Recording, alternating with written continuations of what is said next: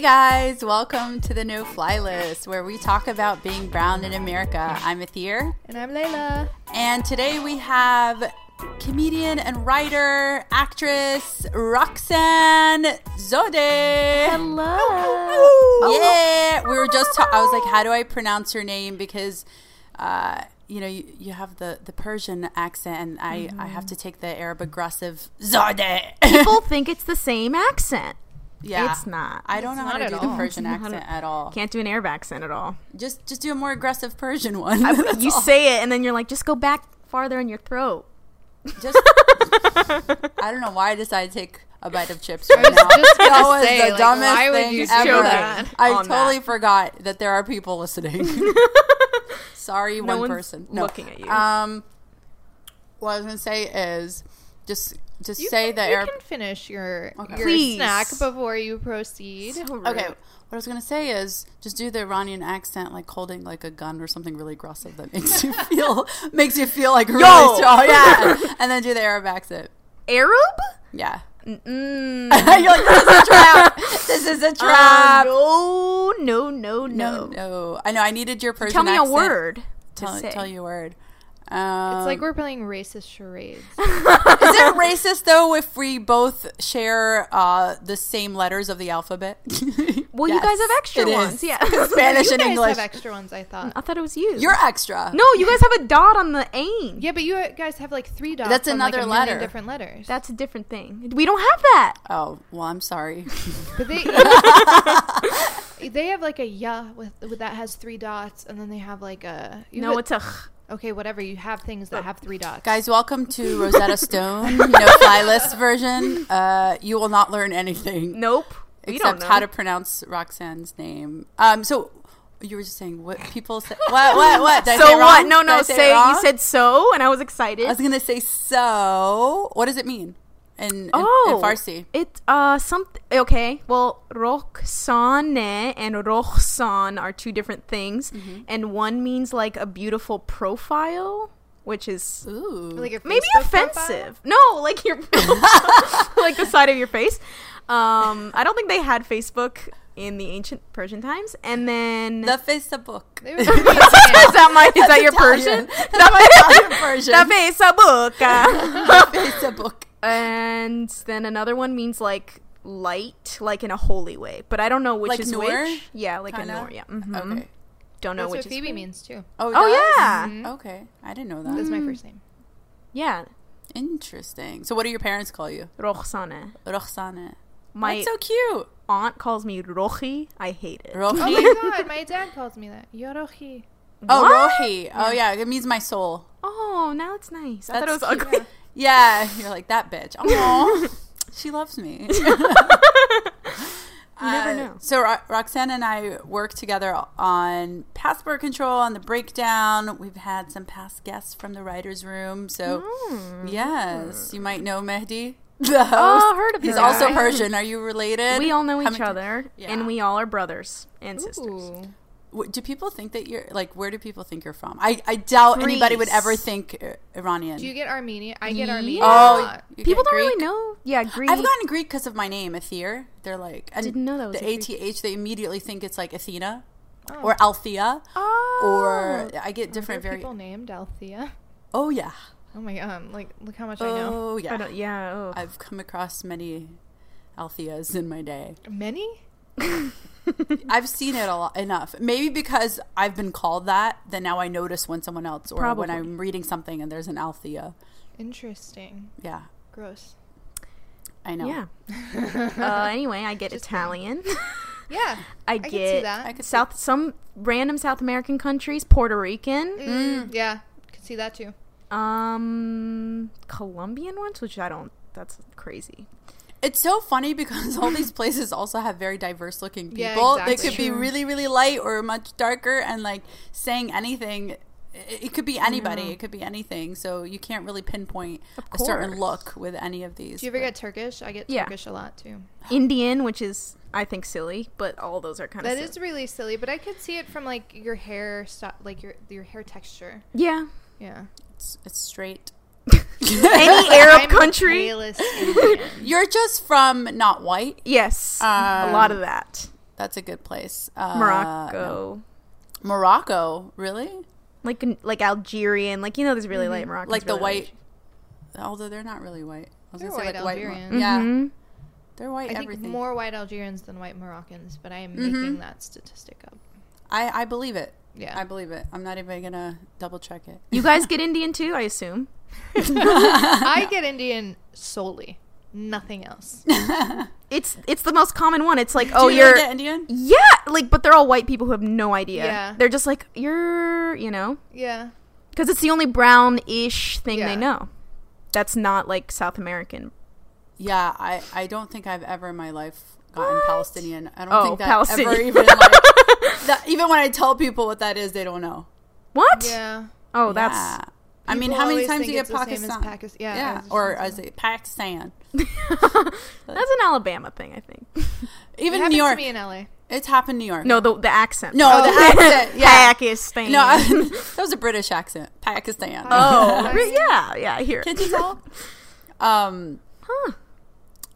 Interesting. We've been talking for a long time. I have to say, I'm kind of at a loss for words. So we should talk. Maybe we've been. This is at the tail end of our meeting. We had like a 2-hour meeting. We didn't know. We had a secret club meeting. We had a secret. No club. one can know what it was about. Okay. We had a secret club meeting. Or did we? It didn't happen. It's not real. It was us and a few other brown girls working on something. But you don't know. But look out for it in case it comes out. You won't know what it looks like because you don't know about it. We were talking also just while Layla was setting up the mics how like till today it's like hard to dress, like you have to dress a certain way in front of your parents, and how like awkward it is if you like wear something like short or whatever. Like till this day, like I can't wear like shorts in front of my dad or something, or like when I go back to Alabama I'm like dressed like a nun, and like I don't know, where do your parents live? Did they like raise you religious or what? Yeah, it's weird for Iranians because it's kind of not as clear as some other, like I feel like you meet Pakistanis and they're a little more devout, but Iranians have a really strange relationship with Iran just because politically right now it's so awful, and we don't have, I think, as much pride as like Palestinians do, which is kind of unfortunate, or a lot of other Arab countries. So Iranians are not religious for the most part. That's what I've like come across. I feel like most of the Iranians I've met are pretty secular. And even like not just our generation, the parents. That's what was surprising to me. Yeah. Like I get our generation of like Arabs, for example, being more secular, but like all our parents are pretty conservative and traditional. Yeah. I think it's just because our government right now is dealing with that. I mean, you have to wear hijab in Iran. It's legally required. So a lot of the people there in their ways of protest have had like secret parties, have watched Western films, and so they really hate Islam because they connect it to the oppressive government, right? Rather than seeing it as a separate thing that could be beneficial. So they're rebelling again. But why aren't, I guess in that sense, like Saudi Arabians the same way? Or maybe some of them are. Maybe they come here and they're like, fuck that. Well, because also Saudi Arabians, the thing is, they look for any chance to party that they can. Like they sneak alcohol in and from like Bahrain. Yeah, you can live. Yeah, you can live in Saudi and still like party and drink. You just have to be like super sneaky and if you get caught, but like I know people that would send their like houseboys to get like to cross the border, sneak alcohol back in, and they would get like fired and deported. Oh my god, like it's really messed up. That's terrible. Yeah. Wow. I don't recommend Saudi Arabia. Yeah, don't go unless you get paid a lot of money. I'm just kidding. I don't know. Well, yeah, they're actually really prosperous. Like that's a wealthy nation. Yeah. And Iran right now is suffering, especially with all the Trump stuff, suffering so much economically that there's this extra layer of Iranians want to be American. They want to like leave Iran. They want to. So I think there's an extra layer of like we hate our where we grew up, and that's you want to really distance yourself from that the oppressive regime. But at the same time, I do feel that Iranians are like proud people and proud about being Iranian. Maybe they don't necessarily feel like, oh, I need to be Muslim in order to be that, but at least they're more nationalistic than religious. In the pre-79 Iran, I think everyone's really like reminiscent and proud of that Iran. Yeah, for sure. Have you been? I have. I've been a few times. When did you go? Oh, it was like 2012, and then we used to go every 2 years. Okay. My parents wanted to go this year, and I was like, no. Oh. Yeah, seriously. Do you still have family there? Every single family member is there. Really? Yeah, we don't have anyone. Oh my god, you don't have aunts, uncles, or cousins They're here? all there. Oh my god. How do they feel about being there? It's tough right now. Like, milk is very, like, basic foods are, like, insanely expensive. People are suffering a lot right now. It's because of the tariffs and all the denuclearization and all the, like, punishments Trump's trying to put on Iran. Yeah. So everything's become super, super, super expensive. It's tough. They don't think of, like, moving to America? They can't. How are they going to... I mean, literally, legally, the Muslim ban, they can't. Yeah. But even before the Muslim ban, it was nearly impossible without... I guess before, like, they didn't think to they immigrate wanted with to. your parents or something. Oh, my dad immigrated before 79, which is a different world altogether. Yeah, mine too. My parents immigrated in the early 70s. It was different. So different. It was very easy back then, apparently. So easy. Like, anyone could get a green card almost. Like, the process wasn't as hard as it is. I mean, now it's, like, almost impossible. It's crazy. Yeah. Well, for Iran, literally. But, yeah, we have cousins. I have young cousins who all wish they could come live in America. And they kind of, in a way... I think they over-exaggerate how awesome America and the West is, and they kind of see it as this ticket to freedom, and obviously we know. Do they think it's like Shaws of Sunset?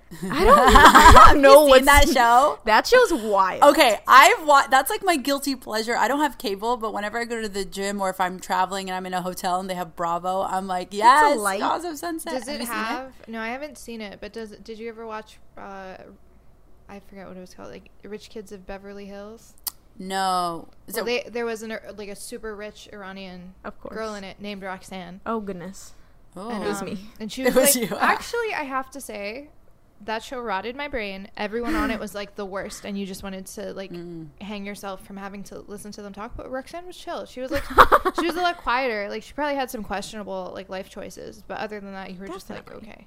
Yeah, I feel like Shaws of Sunset is kind of like in the same vein as the Kardashians. Yeah. But it's fun to watch, and they're so beautiful. I think like Iranian women are so pretty. Yeah, that's the thing. Iranian women are so beautiful. Like even right now, I love you say women. The men, you're like, the men, you know what? I totally agree. I mean, I don't know if they're beautiful. They probably are. Nah, but Mehdi's There's beautiful. a lot of Mehdi is beautiful. Handsome? Shout out Mehdi.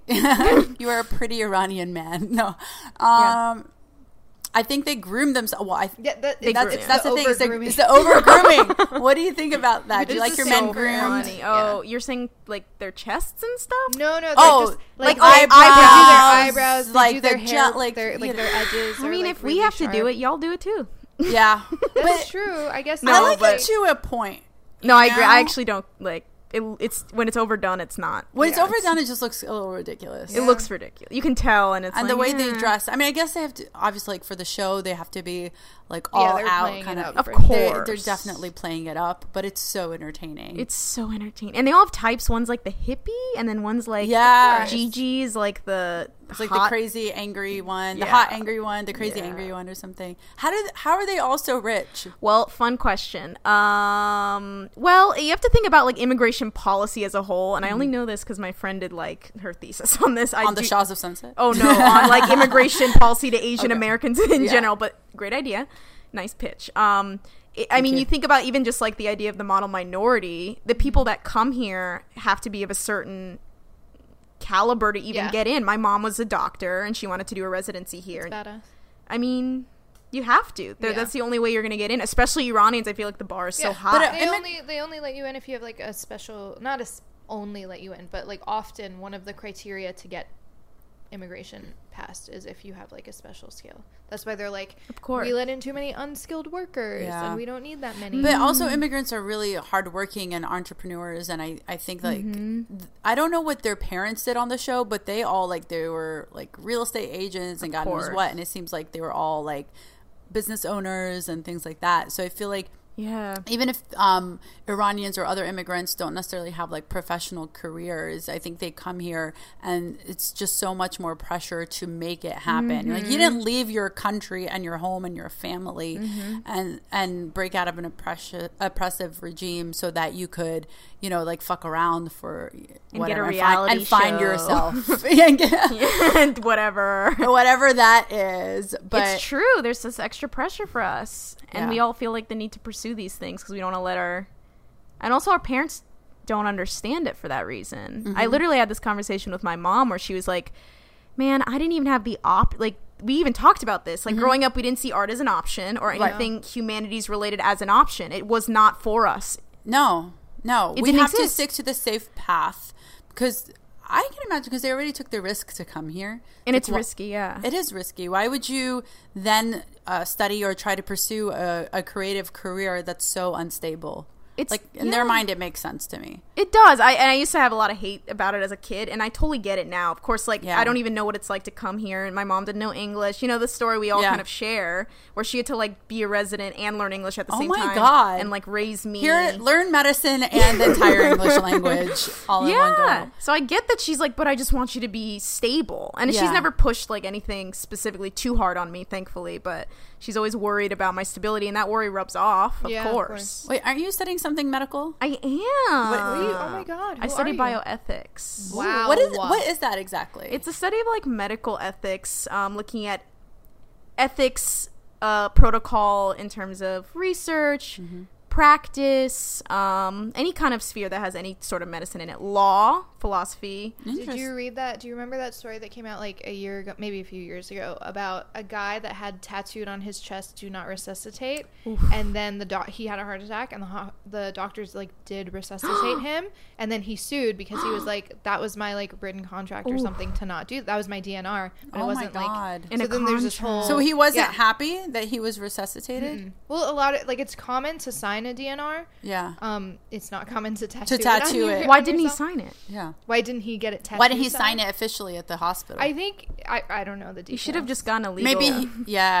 That's weird. It's a weird way to go about it. That's weird to feel so strongly about it, to tattoo it on your body. He was somewhere, like he wasn't in the hospital when it happened, and I feel like even if you had one, how would people know? Like if I have a DNR right now, somewhere they need to ask your legal medical proxy. You have to set a proxy. But if they like save your life, like the paramedic comes through this door, does CPR on me, brings me back to life, then like there's this whole question of like, when do you put the care on the person? Is it after you've confirmed that they want to be saved, or do you just do what I mean, I'd be thankful if they resuscitated me and I didn't have any like lasting damages. I'd be like, oh, fuck this DNR, I'm getting this tattoo removed. But or just kidding. Or just kidding. What if it was written like really small letters or in the back? And they're like, no, the back says JK. You got to flip me over. That's the disclaimer. So that's have you come across that? A tattooed DNR. Tattooed, yeah. No, that's a tough one though, because that's not official, and that should be your thesis. Well, that's the question. Is like what constitutes a contract, and I think it varies a lot by state. Like in some places, a napkin, like some states, really, if you write something on a napkin and someone signs it, that counts as a contract. In other states, it has to be notarized, right? So it's a big question. You always have to set a proxy. Everyone should go home and talk about what they want when they die, and they should. Sounds like a joke, but I'm serious. No, and set a proxy and say these are what I would want, or find someone who knows you very well and have those discussions. And we talked a lot about those things. Yeah. Because have a DNR in your chest just sounds like a punk band or something. Yeah, it's true. That could be anything, honestly. And if you're trying to say something, I don't think you're like necessarily looking. That's the whole thing. Is like they're trained. Did he win that lawsuit? Do you know? I don't remember. I'm like, does that really uphold in court? It really depends on the state, and it depends on your lawyer. Yeah, like how good your lawyer is. That's crazy. So what made you want to study bioethics? Yeah, I actually worked in Tanzania for a few months in 2016 and in a hospital. Wow. And I was really interested in the fact that I worked at this hospital that served mostly the Black Tanzanian patients, and then like 2 miles away was this really white, nice hospital, and all the doctors were Chinese there. No way. It was so interesting and odd. And then I like moved to New York, and I was like, oh, this happens here. Like in Bed-Stuy, there's a horrible hospital, and then in Williamsburg, and then Lower East Side. I know. I worked in East Flatbush at Kings County Hospital, and I worked at New York Presbyterian, and I was alarmed at the disparity in medical care. I worked on a story a few years ago about trauma deserts in Chicago, how like not every hospital can handle gunshot wounds, but gunshot wounds tend to happen geographically in certain neighborhoods, in all cities, but especially in Chicago. And the whole thing was that a lot of the gun deaths in Chicago were preventable, in that it could be like you got shot in the arm, and if you were able to get to a hospital in like 10-20 minutes, you might be able to be saved. But it would take like upwards of an hour to get people to the hospital, and they would just bleed out. Oh my god! Yeah, it is really horrific. horrible. And when we did the story, this was like 2 or 3 years ago, they were like, "Oh, we're built like Chicago, like the city was like, we're building a hospital on the south side in this year, and I don't know if they ended up doing it, but something tells me probably not. Yeah. I mean, people of color and lower income people just have horrible health outcomes, and it just is funny to me. Horrible health care and health insurance. Yeah, of course. It's horrific, and nobody cares, and that really bothered me. Especially because everyone's obsessed with, like, CRISPR and, like, these gene editing. Like, what are we going to do when people can edit to their genes? And it's like, there's what problems do you think? Where does that fall into, like, the bioethics? Like, what are the... So I'm sure that's a big topic. It is. It's super sexy right now because CRISPR, which is the gene editing technology, just kind of blew up, like, in the last 5 years. It's like, super fast, the way it blew up. And essentially, it's just a very easy way to edit your genes in a very clean way that never existed before. And people are like, "Will this make designer babies?" And oh my God, which is like totally scary. But I was more like, the only thing that'll do is make the already existing racism towards people of color's care just worse. Yeah, we're just gonna give rich white people that technology to use it. And then why don't we start addressing the racism that's happening every day to people of color patients? Even after 9/11, there's some work on to Muslim patients, the racism they experience in the hospital care. And, like, we're just... Because white people don't want to worry about that. They want to worry about, like, the sexy problems and make themselves feel better about, like, this crazy technology and Gattaca and whatever. Oh, my God. That's crazy. So what do you want to do with your degree? Do you want to stay in it? Do you want to work in comedy and writing? I want to work in comedy, but I originally did want to work in medicine, and I still may down in the future. But I really want to use it to tell those stories is kind of the direction I've been taking it into. Yeah.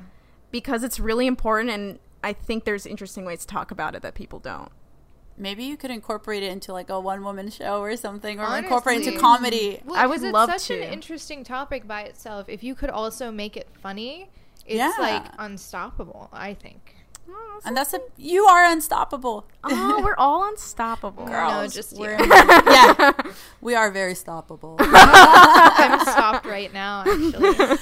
Did your parents like push you to go one way or the other? Were they, like, excited that you were, like, going towards the medical field? Or it's confusing to them. I don't think they even understand it. I'm sure you guys know this all together of, like, physically they do not understand what it means to work in television. I think they just see TV or, like, see something on the internet, and to them it just appeared. Yeah. But it's not clear, like, there's teams of people. And they don't think it takes a lot of work and that, you know. Or has value. Yeah. Oh, yeah. My mom said that. She's like, anybody can just make a show, but, like, how many people can treat people? And I was like, that's not how that works. No. It's really hard to get a TV show. Yeah. There's no clear-cut path, also, unlike in medicine or professional careers. There's no blueprint for getting a TV show. It's not merit-based the way that a lot of technical jobs are. And I'm sure there's still definitely internal politics and in doctorhood or there whatever, is that affect, like, the best people don't always move forward as quickly. However, at least it's like, if you mess up in that job, people will notice and you won't go as far. If you mess up in any of, like, I know several white men who have messed up huge in their careers, made giant mistakes that to any woman, any person of color would be career-ending mistakes. Name names. Let's get their career ended. I can't because I need them as contacts. They're my references. Like 1,000%. But it's like, it just doesn't matter. Like, they are able to continue their careers as if those things never happened. Oh, gosh. I wish it didn't happen in academia, but it totally does. Yeah, I just learned all that these recently. papers came out about how research is actually a huge breeding ground for sexual assault. Because I work on an academic study, and the people I work with are all, like, statisticians, and I had no idea that existed in, like, the math world, right? Like, we know it's in media, and we know it's in, like, a lot of these. Are they, like, incels? Is that it's even now worse. It makes sense. It's what they told me, which I don't know if you can, like, attest to this, Roxanne, but they were like, there are celebrities in, like, the mathematical world. So there are, like, you know, they're put, like, there are these men that are in positions to take advantage of young women or young men, and they do. And it's like, there are scandals. It's so crazy. But the school will not come after them. They won't do anything. Even if, like, a bunch, like, I feel like Larry Nassar is really good example of that. Think of how many, like, but he was the doctor at college. Yeah, exactly. Like academic institutions they won't touch that. As bad as like corporations. Definitely. Yeah. Oh my God. Do you guys remember? So I worked in research. Luckily did not get sexually harassed. I didn't work on the data side because I worked in nutrition. Actually, like I had more like patient contact. But anyway, it was at Columbia. And do you remember that story like a few years ago of the student at Columbia who got raped by another student, and she walked around carrying a mattress over her? Yeah. So I don't think the university like acknowledged or did anything. I mean, there was a story about it. I don't know what the end result was, but I know if she did get attention from the university, it was really hard. And I think they just find it easier to kind of look away or brush it under. Oh yeah, like, we've had this discussion with one of my professors actually who works in anthropology. I won't name names. Name names. But he's amazing, and he said, I know for a fact that if the school wanted to collect the data on sexual assault, they could. And if they wanted to do something, they could. And they are choosing not to, because to collect that data would be an admission of fault. And they don't want it to come out that they have let this happen. Right. So we're at this stalemate where everybody's too scared to do something. They don't want the blame on them. But I truly think if one, like even Ivy League or just even mid-tier school did it, everyone would have to follow suit, because you just need one. Like if that became the standard. Nobody wants to be the first to do that. That's so fucked up. We need some female deans in there. Yes. Some female deanettes. This conversation has gotten, we've gotten so totally serious, off, okay. You guys. Not off topic, but like so serious. I know. Well, what I want to talk about was like also kind of like the different, we were talking about like the religious spectrum, like, because I feel like the Iranians I've met at least are more, feels like they're more spiritual and not so much as like, I don't know, it's not as like mechanical. They don't just like follow the like this is how it should be. And like I feel like it does feel more loving. Like I remember like one of my bosses was like Indian and Sufi, and like I was like, I really understand, like this makes so much more sense to me. It almost feels like combining like Buddhism with Islam in my do you feel, I don't know, I mean, that's how I explain it to people when I first meet them, because a lot of people have no idea it exists. But yeah, definitely. And I think Iranians are in a position to do that because Sufism is like banned in Iran. Like you can't have Sufi mosques or learning centers. And so the school I go to actually was like ousted out of Iran. So they have centers in Europe and the US because they can't have them there. Yeah. So there's this extra level of questioning of like, why are these Muslim institutions so afraid of it? Yeah. What are they afraid? Like, I guess I don't know. I think they just want to be like the number one. Like, it's like the Pope, right? You want to be the number one. You want everyone to follow your version blindly of the religion blindly. You don't want people to question it. But if you say, oh, you're empowered to have your own version of God and have a relationship with God and get to know him through yourself, and you don't need this person, that's a threat to their power. That's true. That's very true.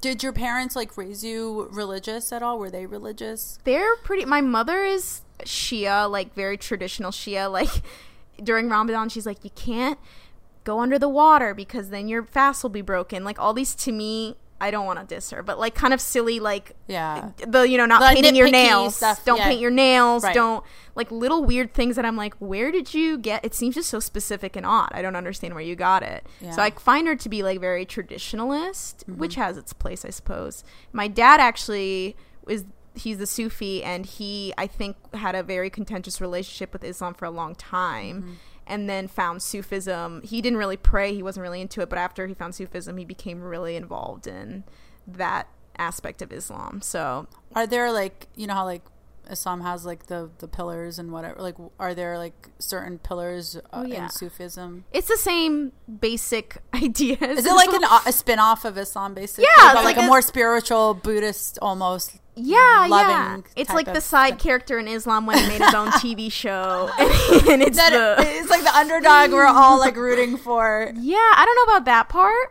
Or no one's rooting for. I'm rooting for Muslims in general. The cool little brother of Islam, like, maybe. Perhaps. I don't know. Or the weird cousin that nobody talks about. It's so weird to think that nobody talks about it, because I worked on a show that had a huge like Sufism segment, so I talked about it so much for so many months that I'm like, oh my god. That's one. And then two, I know a few people who are also Sufi, and Danny has been going, my boyfriend has been going through this like spirituality journey. So he's been trying all these different religions. It's just trying. He's just dabbling. Yeah, he's like, I just want to see what it's like. Like, he's finding himself, right? He's finding himself. My god! And he hilarious. went with one of our friends who's Sufi and goes to like Sufi. I don't know what you'd call it. Sufi temple. I don't know. But it was very school, but like every Sufi, there's so many different types of Sufis too. They all probably have a name. So he did that, and he did like a meditation with these people. How was it? He really liked it.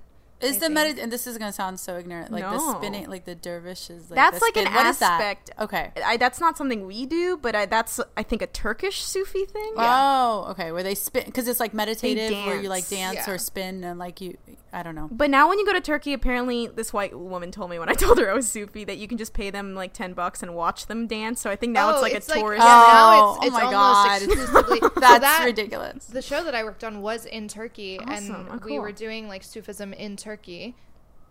Anyway, and a huge thing we had trouble finding was authentic like Sufi temples or Sufi schools. All like any like Sufi whirling dervish thing, it's always a tourist trap. And we thought about going to the specific city in Turkey where it originated, which is not Istanbul. It's like further east.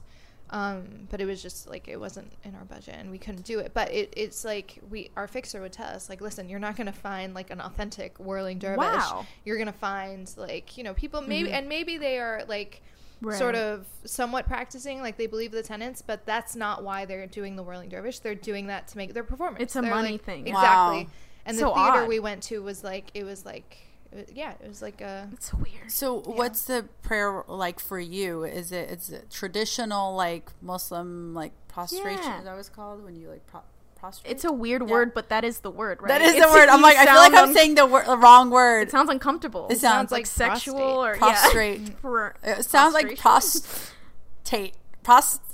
Yes, prostrate. There's an extra R. It's like prostate, but prostrate. It's similar. It's the same idea, but Sufism really emphasizes like that instead of just having a belief, it's more of a process, and it's more of a commitment to like trying to understand Islam for yourself. Yeah. So the prayers are kind of meditative for you to kind of like quiet down your mind and things that in your daily life that, to be honest, are like kind of silly, which I think we all can agree, the things we worry about, and to be like, you know, we all die, and there, if you believe in God or not, or nature or whatever it is, there's a greater something, and to just quiet down your inner voice, those voices, and just concentrate on God or the greater power, whatever you call it. So are their prayers different from, like, are they from the Quran, or are they different it's the same thing, prayers? But they're more like, the emphasis we're taught is like more like about meditation and to be focused on your prayer. Use it as like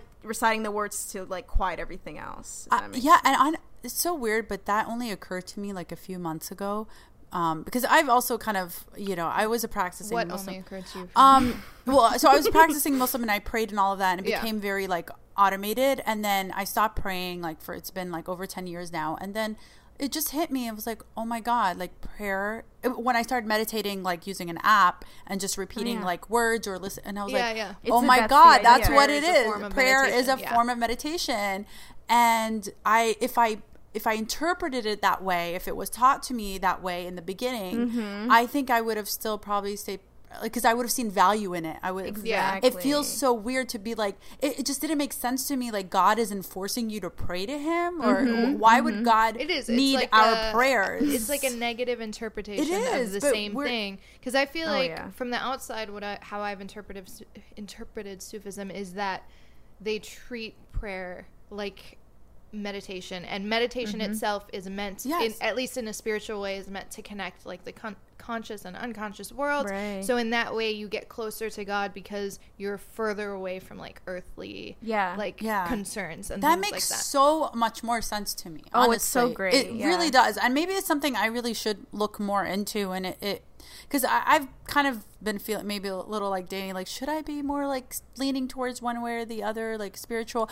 I think it's because like I went to Islamic school for like a year. I was taught like all these like horrible and not just that, I was taught in a bad way. Like maybe the message probably could have been like delivered differently. It wasn't the message itself. Mm-hmm. It was the way it was taught to me, and it was like by fear, right? You're either going to hell. I think that's true with any religion. Yeah, too. That's true. A lot of them. A lot of them. So it definitely like caused me to have this riff with the religion. Maybe like your dad. How did your dad like come upon like being more Sufi or spiritual? He said he had the similar thing of like he just felt his prayers were kind of just like an automated thing that he had to do. Didn't understand why, and his family is all kind of like that. If we don't do it, because why?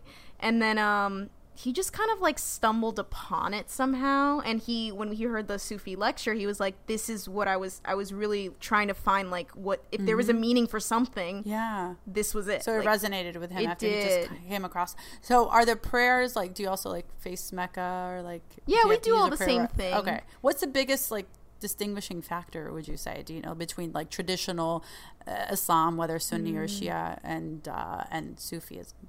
I think we talk a lot. I think this is a problem in all religions and Islam of like confusing culture and religion. Yes. Yeah. And I think Sufism asks you to discover what religion is and try to ignore the cultural aspect of it. Like completely let go of what you think God or Islam or whatever is and try to find for yourself what those things are rather than listening to someone tell you or just accepting things, like questioning those things. So I think that's the distinction, not to like put down any other thing if that sounds like what I was doing. And I like it because you don't have to like convert. Like people have asked our teachers, they're like, oh, do I need to come in like and, if I'm Muslim or even if I'm not Muslim? Yeah, we've had Christians just come in and listen and no one says like you need to convert or do anything. Go Lily, we should go for real. They have open houses and stuff. That's an irrelevant thing, but yeah, we have a bunch of events and whatever here in the city. It's in Jersey. Where in Jersey? That's really good for podcasts. Yeah, I don't know. Nutley, Jersey. Sounds. I'm only hearing the sounds through this. I was like, what is this? I'm just saying it with my mind. No, it's in Nutley. We have a center there, and there's a beautiful one in DC. If anyone's ever in DC, we have a big center there. Yeah, we have like open houses there, and that one I like a lot more because it's big. But I have a stupid question.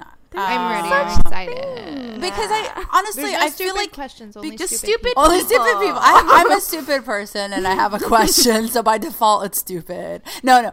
And I feel like as a Muslim, I should have read up on this, but like, I don't know. But anyway, I wasn't taught this. Like, you're like taught, like even Shia, it was like, oh, you can't like, people have like such issues between Sunni and Shia getting married. And I'm like, who the fuck cares? Like, are you kidding me? So silly. Oh my God. And the years of like war and fighting between them, I'm like, this is insane. But my question was, I think one of the reasons also prayer was kind of like confusing to me is because like, I don't really personally, the way I interpret the Quran and the religion, I don't believe that the hijab for me is like, it's a must. For me, it's like the way I've interpreted it, it's like something you don't necessarily, it's not it's not a must. Like anyway, doesn't matter. I know there's a lot of controversy around it, like the way people like read into it, and if you go back to the original verse, like people have different interpretations of that. So in any case, but in prayer, like at least in traditional Muslim prayer, you have to wear the headdress and like the thing. So in Sufism, if you're praying, do you also have to wear the headdress? That's a great question. People do at the mosque, but I'm always asking if we need to. Yeah, I still have it here in my drawer. When I pray, I don't even wear it because I'm always like, isn't the point? I thought we were always taught in the non-Sufi spots that it's to like not let men look at you or something, like not distract them. Is it separate? Because like mosques, they're separated by rooms or by a curtain of like men and women so that the men aren't like staring at the women. Is it the same way in Sufi? Our school, we do sit separately, but nobody wears a hijab, but only during prayer, and I'm not clear on why all those things are. That's so interesting to me. It's interesting. But we talk about the word veil in the Quran, and what's interesting is we say that we think the Quran is like very metaphorical and not like a physical, like do this and do that.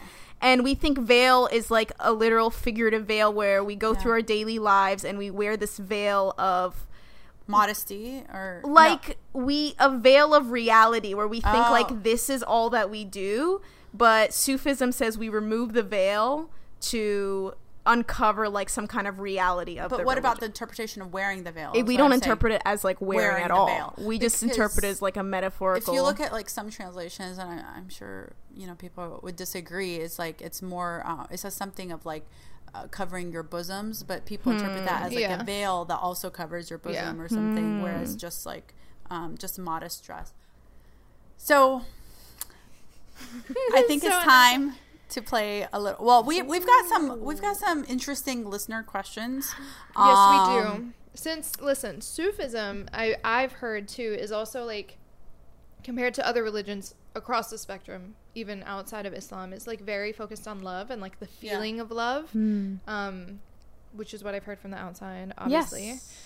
Does it also preach in the same way that you have to like, or do your parents even like expect you to marry someone who's also Muslim? Oh no, they don't care at all. Yeah. In Sufism, you can't. Well, Sufism is like the idea Sufism. is because in Arabic I both, say Sufi. right? Yeah, I'm like it's confused. Okay. No, I think the whole idea, at least with our school, is like let go of all the cultural stuff. So the idea of like you have to marry a certain person or have to do a certain thing is not. But isn't that more religious? At least in Islam, or of marrying within Muslim. Yeah, there's like the whole thing like in the Quran. women can't marry like within. We don't really like no one emphasizes that. Yeah, listen, they're really chill here. They're chill Muslims. Your mom wants you to marry Muslim, I assume. Oh, yeah. Not just Muslim, like Palestinian from like, she named like 5 neighboring towns that I was allowed to choose from. Luckily, I found someone engaged to someone who is from one of those neighboring towns. Well, which is insane. Alhamdulillah. She'll hear a lot of at our wedding. So speaking of love, let's get to, we have a really interesting listener question, and thank you. We actually saved it for you. Yeah, I thought this was really interesting that we should answer together. Please. And guys, please continue to write in. So this segment is called 50 Shades of Brown, a little love segment. All right. So, okay, I have a legit question, and it's making me feel some type of way. I've always been freaked that my parents are third cousins and couldn't help but raise my eyebrows when I see first or second cousins dating or getting married. However, do you see where this is going? This is what they said in parentheses. I reconnected with a group of friends, some of whom I realized are my second cousins. Oh my God, it's like me and you, Layla, kind of. Yeah. I have 56 second cousins on my maternal grandmother's side alone. I don't know them all. And I genuinely have a thing for one of my second cousins. I will die before I tell any of my white friends, but is this still chill among us brown folk?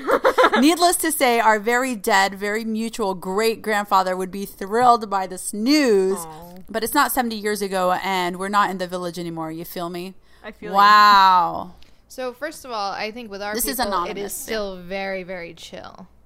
Yeah, it's like, very chill. I know many members of our who were born in the U.S. who are married to their first cousins. I know.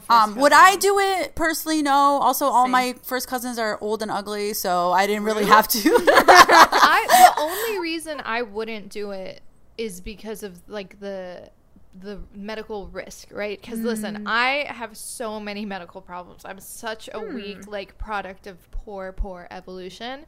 And that is when I think of it being gross, I think of it being like risky. That's the only way in which I think about it.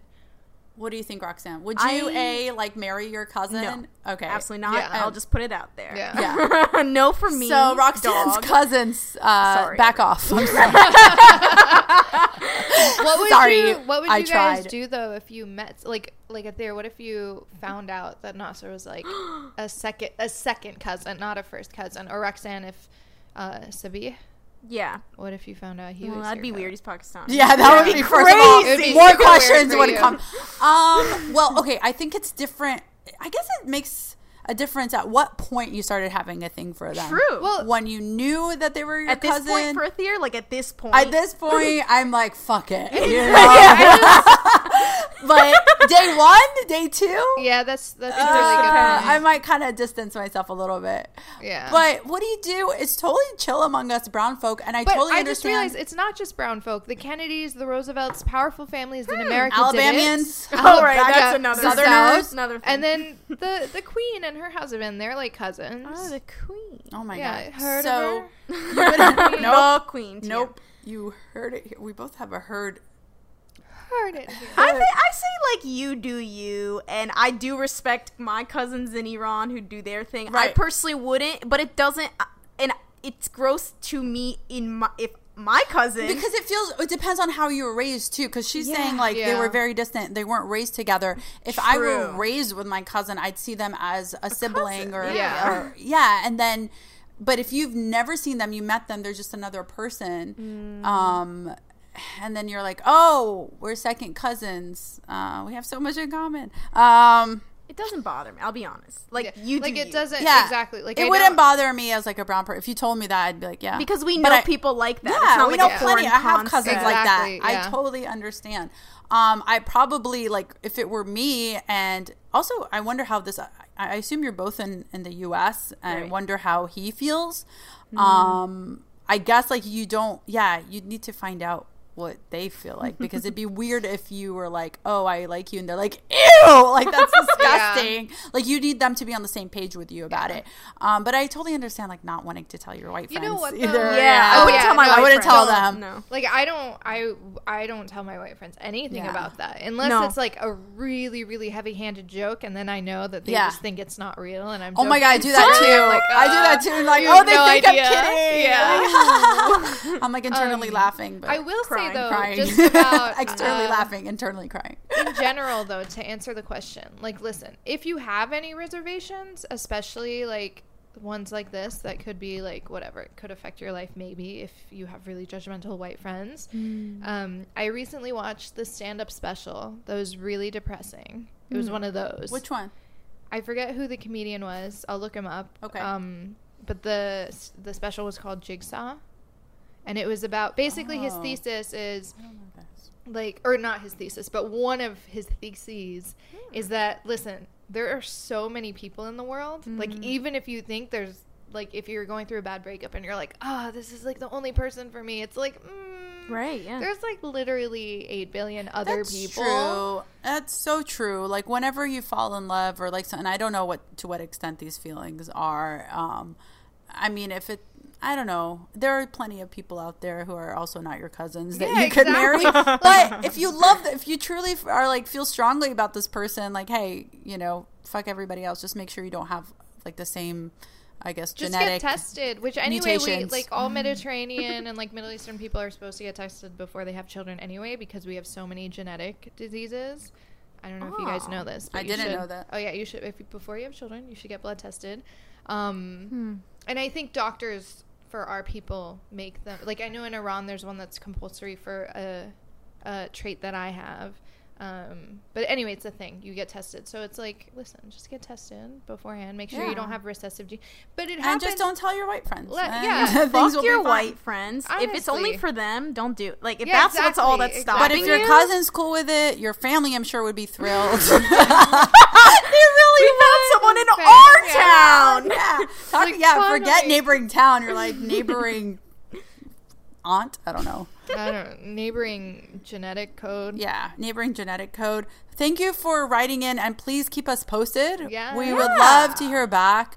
Let us know to the wedding. Let us know how it works. The weddings, the many weddings. Ooh, are Iranian weddings also like crazy? No, not multiple. Are they not? Multiple we're days? not really multiple days. No. It's like henna. Well, there's like you guys do henna too. Yeah, I think I feel like every culture does henna. We do not. You don't really? do henna. No.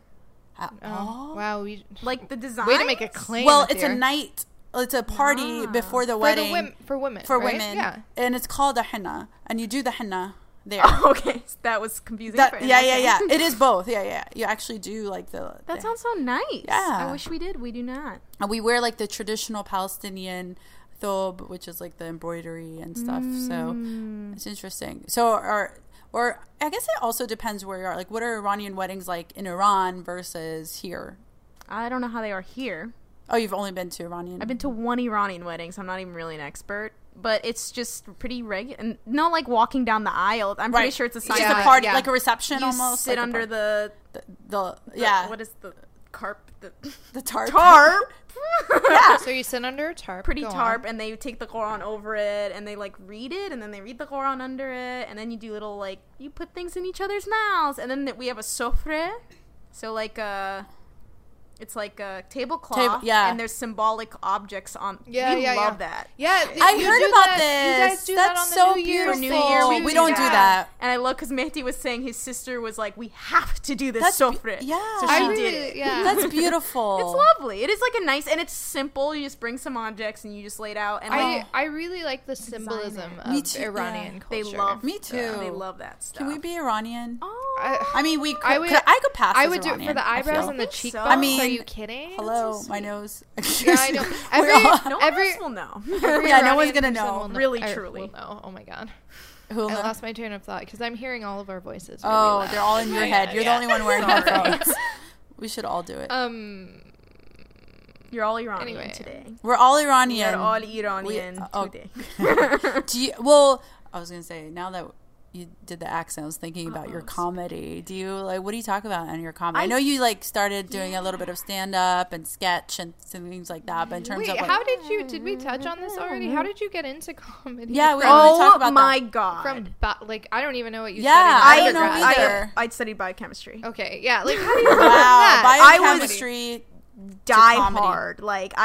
So I was a theater kid, and then in college, I graduated my undergrad in 2.5 years. Dang. What? I was like, Orgo 1, Orgo 2. Yeah, I was like doing summer classes. Wow. I know. Orgo, you did all of them. I was a chemistry major. Yeah. Yeah, and I had to take that too. I stopped the theater stuff because I was like, I need to be serious. You were doing theater in college? Oh, I know. I stopped. I did it in high school. In high school, okay.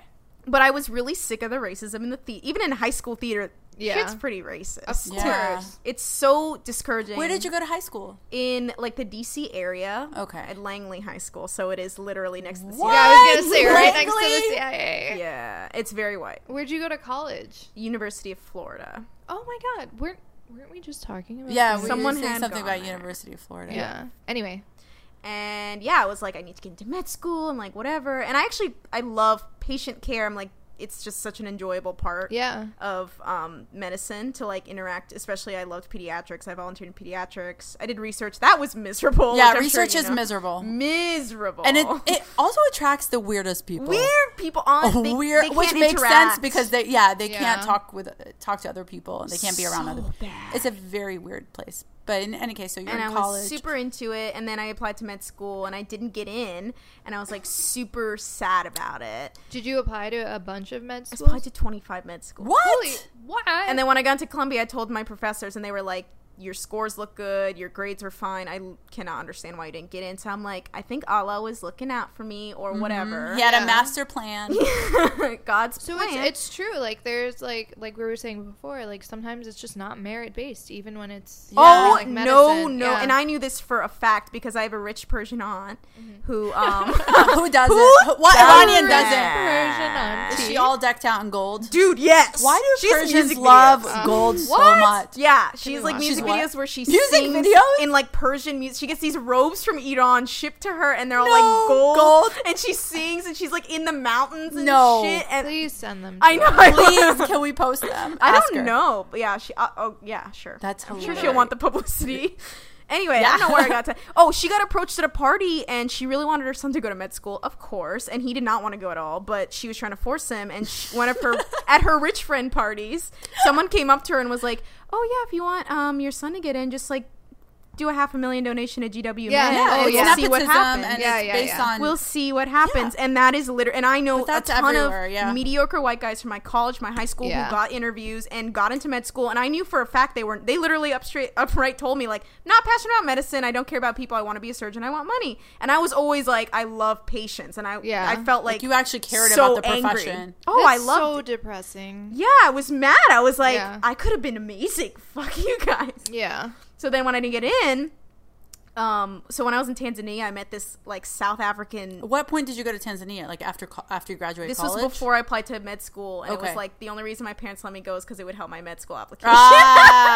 Of course. And when I was there, I went to South Africa, and I met some awesome South Africans. And anyway, when I was back to fast forward, when I was rejected from med school, the next week, crazy enough, one of my friends was like, oh, my actor friend is coming in New York. Are you near there? And I was in D.C. and I was like, fuck it, I'm depressed. Let's do this. So I went to New York to meet this guy I did not know. Oh, my God. I know. It's a recipe for disaster. Yeah, what's going to happen? We don't advise doing this, but. No.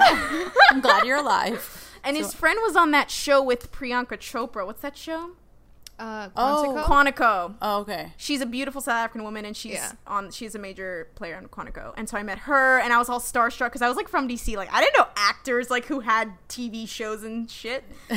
And like I like at the end of the night I was like sobbing with this guy, and he was like, what the hell's wrong with you? And I was like, I just been so long since I've been with like artists, people, and this is like what I wanted my whole life, and I wanted to do med school. And he's just like, then do both. Like, why don't you just keep trying the medicine thing and then start going to acting classes and doing what you need to do? And then the next week I did my first set.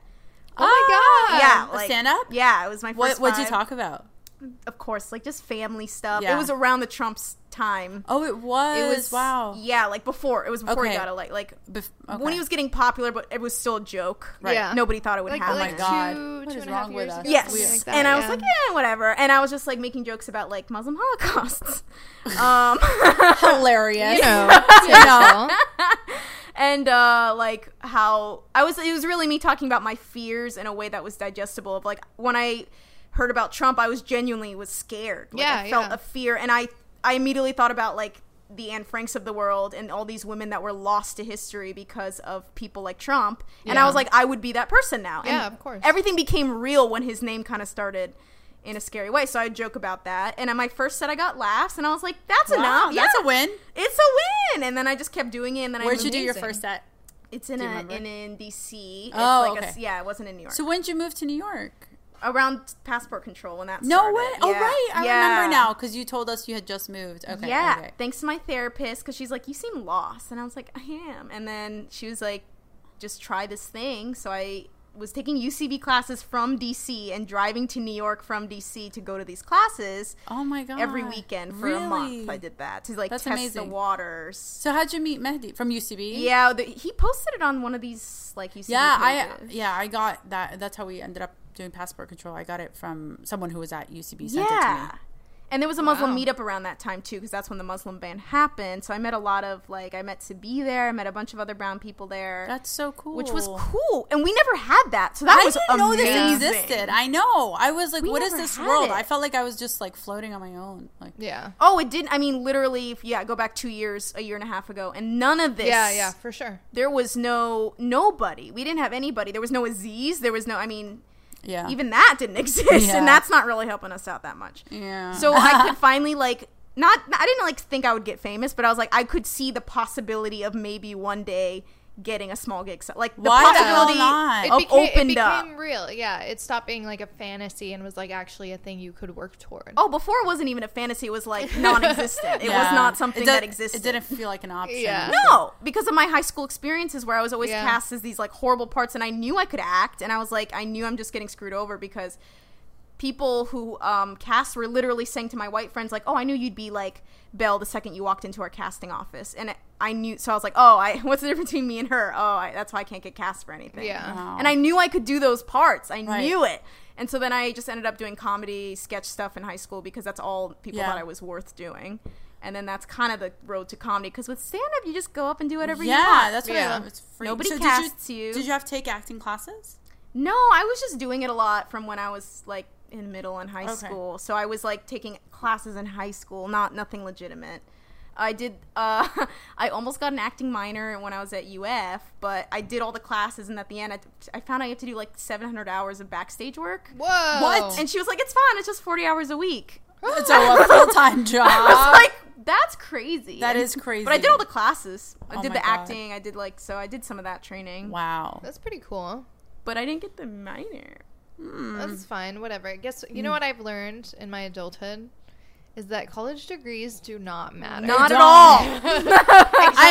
Except for like doctor, just to have lawyer, it. Just to engineer. have you just need to have some you just degree. Need to have yeah. something. It's really a shame. And I will say, like, I've put different at the end my degree just says like liberal arts or something, and I had like 3 different majors, and they were all like the names of them changed while I was even in school. So now I'm just gonna pick the one that like sounds the best for this particular audience. And I'm gonna focus on that. Yeah, I do too. It's just it sucks that it's such a joke that I'm so deeply in debt for.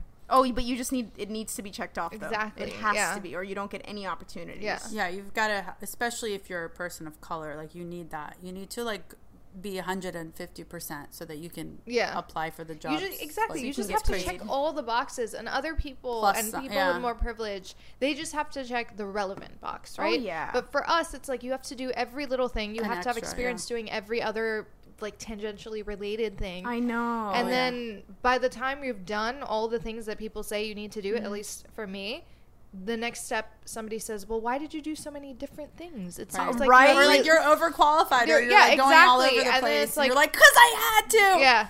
Well, speaking of white privilege, I think this would be a good time for our last segment that we call Keeping Up with the Caucasians. How cute is that? So cute. We're doing a good job of saying things at the same time. Yes. Rehearse? No, but I've failed several times. She hasn't, like, committed to the bit. It's so true. I'm like, we gotta go full force. Okay, so this is a game segment where we talk about different topics that or things that white people do, and whether we as brown people also do them.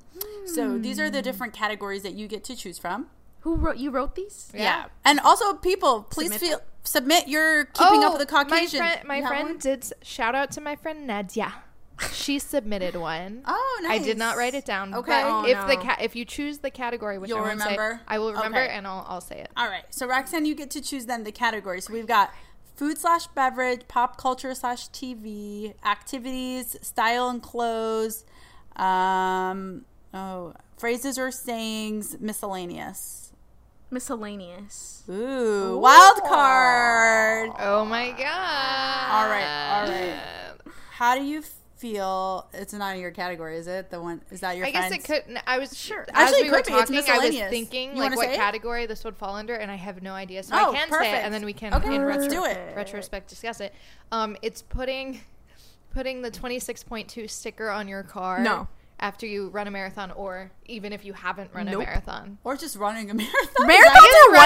Running a marathon at all. I will pay you to run. Okay, I didn't know that people did that. That with people the sticker. Paid. Or what do you mean? You said put a 26. Yeah, you've never seen those? No. Oh my god, people do that. People put 13.1. No. Sounds like a no from all of us. Yeah. Well, when we talked about it, I was like, you know what? I think putting any sticker on your car is a pretty white thing. Like, you know those stick figure families? Oh no, I would never do that. Yeah.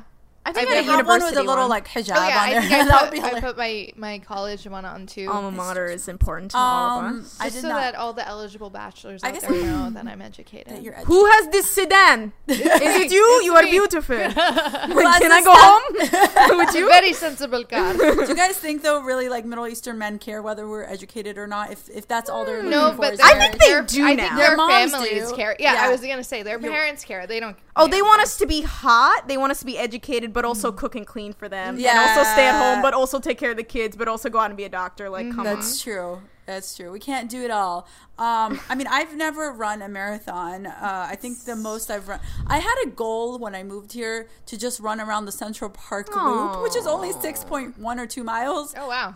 I've run 6 miles, just never around the loop. And I stopped running because, like, my knees like started hurting in like high school, and I'm like, oh, this hurts. But anyway, I can't imagine running a marathon because that just seems kind of unnecessary. It's white to pay to run, and you pay. That's the crazy thing. And it's really damaging on your body. I think it depends on the race. Some of them are really expensive though, for sure. Super. Disney has one where they turn off the park at night, and you just run all night. You run from like midnight to 7 a.m. Really? I know a lot of people because like in my field in nutrition, a lot of my former classmates have run marathons because like a big thing.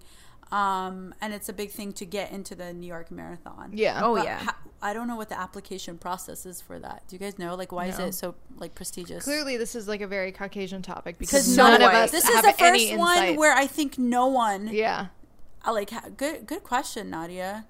I have not seen those stickers. That seems really obnoxious and braggy. Yeah. Like, ooh, I ran a marathon. Especially if you ran a half marathon. What the hell are you bragging about? Seriously. You should get like half a sticker. It should be like torn at the top. Oh shit! I've run a quarter, a third. I can't do math. I mean, I walk 1/26 of a marathon almost every day. Wow. Yeah. I do walk a lot. Where's my sticker? Everyone in Where's your sticker? I don't know. Shall we do one more? Yeah. Okay, so another. We could do a different topic if you like. Different I can category. read them. Or the same category. Yeah. Was there anything cool in MISC? In MISC, I don't know if we've done this one. I don't think so because I didn't mark it. But what do you think about emotional support dogs or animals? Okay, well, let me just be clear. Emotional treatment is white. Yes. Any kind of like therapy. And I know my mom's therapy though. We've all done therapy. No. We're millennials. And we that's true. My mother is like our parents went through some really tough shit. They were the ones generational trauma. My mother's psychiatrist, and she literally gets other Iranian patients who are like... Your mom's a psychiatrist? She is. She's super woke. That's not common. That's amazing. Not common that's a whole issue in healthcare right now. We don't have enough people of color in the profession. Oh my God. But my mom loves it. That's so cool. I know. But she gets these Iranians who come in, I'm assuming also Arabs, like Muslims, who want to be comfortable with her. And they're like, I don't want medication. I just want you to tell me what to do to be better. Yeah. Right. And it's like, medication. You're bipolar, bitch. Just be an asshole. That'll solve their problems. I think that must be really hard, though, for your mom. Oh, she's like, yeah. Why would you? That's harder to work with, like, an Arab or Middle Eastern population in general, I think. It is. Sure, yeah. Because the other thing, and I think about this a lot, especially since we've started talking about, like, the performance thing and pursuing creative, even hobbies, and how it's a little bit taboo in our culture. Because one thing that I've realized as I've gone through life is that people that I know who had a creative outlet, even if they went through trauma, handled it better than people that I know who also went through trauma but had no creative outlet whatsoever. No hobbies, no nothing. Yeah. And so I think there is something very therapeutic about the creative arts. Yes. And because in our culture, like, you're not really encouraged to do that. We're not really encouraged to do sports that much either. Not at all. That's not a thing. True, yeah, especially women in sports. Oh, yeah. That's non-existent. Seriously, non-existent. And... yeah, and then obviously we're not encouraged to go to therapy or seek mental health, but not only are we not encouraged to do those things, we have no outlet to get, like, any sort of anguish or stress out. And I think that's really, I think it's like an underexplored topic that I really wish people would talk about. That is very interesting. We should definitely talk about that. Maybe we should have, like, another psychiatrist or someone of mental health. Well, we didn't really talk about Heather's a psychologist, but we didn't really talk about it. Maybe we should have her on again and have a special. Like, where we ask, like... we can have Amar on. She's a psychologist. Yeah, oh my God, she'd be a good person to have. We can have a panel. And she actually deals... mental health panel. She deals in trauma, too, so it's really interesting. It's tough. What I want to say about emotional support dogs is, like, I'm not like, okay, it's different than having, like, obviously, like, what do they call it? Like the seeing eye dogs, whatever. Like, that's different. That's a real thing. That's a real thing. I'm saying, like, I know a lot of people also who are, like, fake, like, emotional support animals so they could fly with them for free and stuff. So that's a big thing. That too. That's a big thing. Which I guess, like, good on you for fucking over the airlines, because, like, I don't give a shit. Yeah. With that, I've started to see, since that became a thing, I've started to see, like, signs in restaurants or, like, on, like, leases when I've looked for an apartment that say, service animals okay, emotional support. Service. I never. Emotional support animals not okay. Yeah, like, people are now making the distinction because they know it's so easy to get. A lot of people fake it, and any therapist will write you a note. What I was gonna say is, dogs actually give me anxiety, so I would never actually use it. What's so funny is that today, one of my friends who has been covering the war in Syria asked for, like, she put out, like, on social media, like, hey, I'm having, like, I don't know, PTSD flashbacks, and I don't know how to deal with it this time around. If you have any tips, please send them my way. And I was like, all I can think of is really generic stuff that I'm sure every other person said. But then I also thought animals really make me happy. And, like, when I've been stressed, animals... Well, you have a pet snake, which I don't see how that is emotionally supportive. Honestly, that's terrifying. Listen, when I see my pet snake, like, run around her little cage... Did we find her name? She can't run, but okay. Yeah. She slithers. Run around. Okay. Slither around. She snake runs, okay? But I'm like, I get, like, so proud. And I'm like, oh my God. I'm so proud of you for, creepy. like, slithering around. It's weird. She's not creepy. She's pink. What? Yeah, she's like a millennial pink snake. I would say more pale. No. Oh my God. I've seen the pictures. They're on Instagram. If you guys don't know what we're talking about, go check out our Instagram. We called her Pinky, but I don't know if that's what's her name. I haven't thought of It's going to be Pinky for now. Of George. George. The pink snake. That seems appropriate. That's so do you cute. like animals? Do you like dogs? Yeah, I do. I like them so much. Yeah, I think it's because I wasn't raised with them. I wasn't raised with them either, and that's why I love them. I think you got such a treat. Like two of my brothers love dogs, and one of them hates it. Oh, it's tan though. She's not tan, she's pink. guys. In different photos, she's more pink. Okay, she's that's like out of natural pale. It's just kind of creepy to have something slither. Like also when I feel like any pet any kind of animal, like a dog or a cat, like feeling their like organs like inside. Whoa, that's what I like. I'm like, it freaks me. I don't know about if I have like any when you feeling carry about them, the organs. It creeps me out having something move around in them. I'm like, ugh. This is so specific. I don't think about their organs at all. Have you ever touched a pregnant belly? No. Oh. That would probably freak you out. Yeah. Of a woman or an animal? Whatever. I mean, I meant a woman. A woman? I don't think I have. And if I have, it definitely wasn't at a time where they like moved around the child. You just went up to a woman who announced she's 1 week pregnant. And I was like, can I touch your uterus? I'm sorry. You were just overweight. Oh my God, I'm so sorry. No, that's so. Oh my God. Well, this is totally off topic, but I think that's it for keeping up with the Caucasians. But what I want to say is like, sometimes on the train, I'm like, I don't know whether I should get up if this person is pregnant, right? Or if they're just like overweight or have a belly. And it's like the most awkward thing because you're like, I'm either going to be an asshole or going to be an asshole. Even with older people, I can't tell what the age cutoff is. And I don't want to be rude, especially with women or make them insecure. You know, I know, exactly. And I've started, this happens, like I am so awkward around old people because I think it's because my family, like yours, Rokhsane, didn't, besides my parents, nobody was in the States, so I never was around my grandparents that much. I never was around old people that much, or teeny tiny babies either. Like either end of the spectrum, that wasn't me. And my brother, who's close in my age and parent age, I wasn't around them. So I don't know how to act around old people. And when they stumble or forget stuff, I feel so sad that I'm like, oh my God, I feel so bad for them. Men in particular, old people love me. I mean, really? Yeah, because when I worked in the hospital, I worked around a lot of old people, and like there would be a lot of like cute old people, and like some like, I don't know, aging in general, like it kind of freaks me out a little bit. And when you see older people, it just reminds you of your own like mortality and stuff. But at the same time, you're like, they're so wise and they know so much and they've been through so much, and it's like there's something comforting in it. Yeah, but I didn't grow up really with grandparents, so I like honestly I'm speechless right now because I don't know what to even do when I'm thinking about old people. I'm gonna take you to nursing home. But the way, oh my God, the way that I in terms of giving up your seat on the subway. Oh yeah. My cutoffs lately have always been if they're super 35. old. No, it's actually 29. And hot. Man. If they're like visibly old, then I'll always get up. If they're visibly injured, obviously I'll get up. If they're visibly pregnant, like it's not a question whether they're like just carry their fat in a certain way. But it's like embarrassing for them. No, for a pregnant person, I don't think it's embarrassing. No, for a non-pregnant person, if like you're an like old person. No, someone who just has like a belly. That's my question. No, that's what I'm saying. Like. Well, can you err on the side of getting up even if they're No, I'm saying if I know that they're pregnant.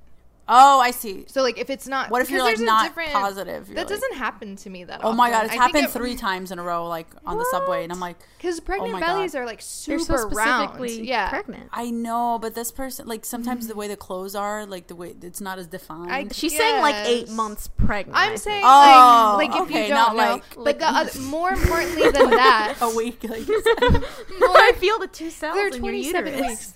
More importantly than that, if there are men sitting around me and they don't get up, then I don't get up, because in my head, they should get up men first. should get up before men should get up for women in general. I said it, okay? I said it. Like when men don't give up their seat for me, I'm like, I'm a lady. Yeah. And you should be But also I'm a feminist and no, equal rights. on this issue, I'm just a lady. I just don't want to stand, and I hate standing with a passion. But yeah, like if the men around me aren't getting up, then I'm like, okay, even if the person is pregnant and I just can't tell and I'm making the wrong decision, I'm like lower on the wrong totem pole, because the man should get up for any woman anyway. True. You heard it here first, folks. Yeah. It's my catchphrase. You heard it here first. Some playful sexism. Sexism. That should be the name of this episode. Yeah. Oh God, no. Well, Rokhsane, where can we find your work and keep up with your medical? Ooh, you can do that tongue stuff? thing. Can you do that? Do Iranians do that? Also, yeah, they do. Can you do it for real? There's a way to there's a way to do it. No, it's like something that I can fake the sound, but it's like the back of it's like you don't move. You don't really move your tongue. It's like in the back then I don't know the way. I just know they do it at like fun things. That it's celebratory in nature. Where can we find your work? Okay, there's at Indian or Mexican. Oh yeah, what? Okay, is that your handle? Yeah, I forgot about that. It is. Well, now that we talked about it, such a good handle. It's because which one am I? And then some people DM me. So is it Indian? No. And I'm like, oh my god, twist. Neither. It's a trick question. Well, that's amazing. How many people also don't know that Persian means Iranian? It's a very confusing That's concept. on purpose, I feel. For a lot of people will say they're Persian so that they don't associate themselves with Iran. Yeah. It's a purposeful move. Maz Jobrani talks a lot about it. Oh, that's true. Yeah, in his stand-up. I love Maz Jobrani. It's hard for white people to understand the concept. Yeah. I'm like, well, we're both. Right. Like saying Arab and Palestinian or something. No, I don't know. Not really, though. Yeah. Well, I think it's more like saying... Like, it's more like distinguishing, like, Iran is a country, and Persian is maybe an ethnicity, if you want to, like, split hairs. Yeah. Right?